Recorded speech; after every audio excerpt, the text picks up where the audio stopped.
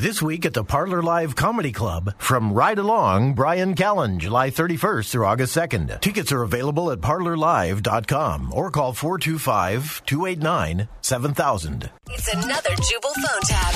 Weekday mornings on the 20s. Only on Moving 92.5. This is Angela. Yes, to whom do I have the pleasure of speaking to?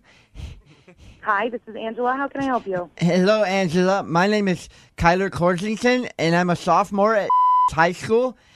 How are you today? I'm well. How are you? I'm okay. I'm so sorry to bother you while you're at work, but I have an exciting and unique opportunity to discuss with you.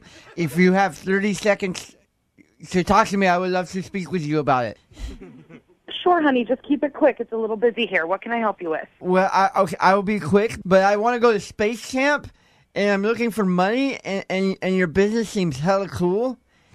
And so I was calling local businesses to see if I could, if you would donate some money so I could go to space camp. Okay. Do your parents know that you're doing this? Yes.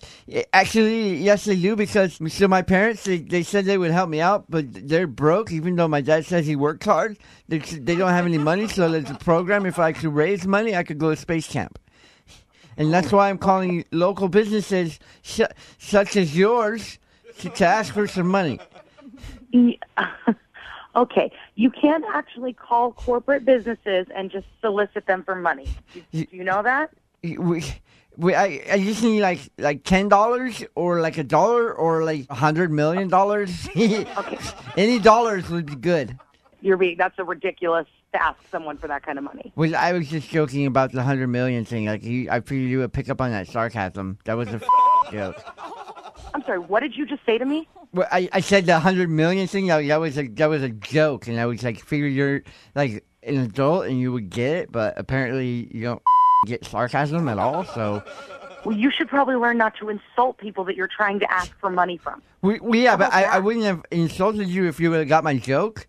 You can't just call people up and ask them for money and then talk to them this way. That's cool and everything, but like one day when I grow up and I'm not like having to work at a depot.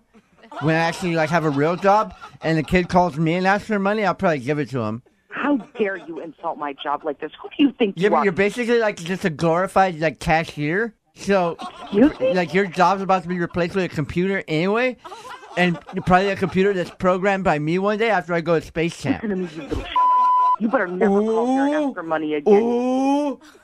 Ooh, you said you cussing me? You said the S word. You cussing me first, you little Ooh.